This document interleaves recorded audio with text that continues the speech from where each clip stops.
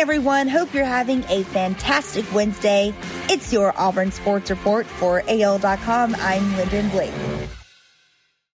When Gus Malzahn left for Auburn, Bryan Harsin replaced him at Arkansas State. Now, he replaces Malzahn again, this time in the SEC.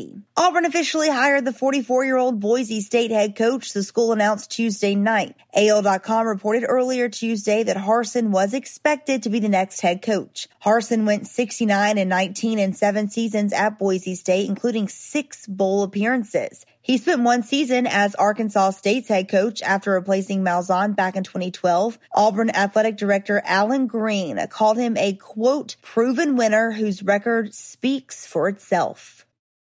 Long minutes without any baskets were punctuated by periods where it seemed Auburn couldn't miss against Appalachian State. Back and forth it went, but Auburn overcame its own streaky play to win 67-53. When 4 of Auburn's first 5 baskets were 3-pointers, it was clear what type of game it was going to be. Jalen Williams opened with 2 in a row, followed by 1 by Allen Flanigan and then Johnson. By the end of the first half, Auburn had 8 threes, good for 24 of the team's 34 points. The Tigers made 71% of their attempts from behind the arc, which helped them stay in the game.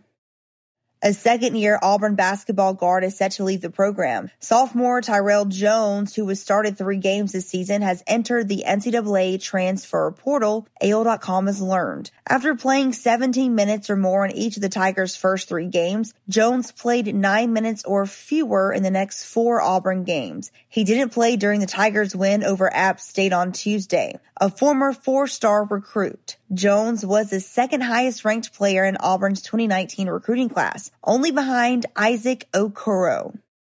Although the Canadian Football League did not play in the 2020 season because of the coronavirus pandemic, that doesn't mean its teams aren't getting ready for the 2021 campaign. On Monday, the Rough Riders announced the signing of 4 players, including wide receiver Sammy Coates, a former Leroy High School and Auburn standout. Coates most recently played with the Houston Roughnecks of the XFL earlier this year. He worked as an assistant coach at Jensen Beach High School in Florida for this high school football season.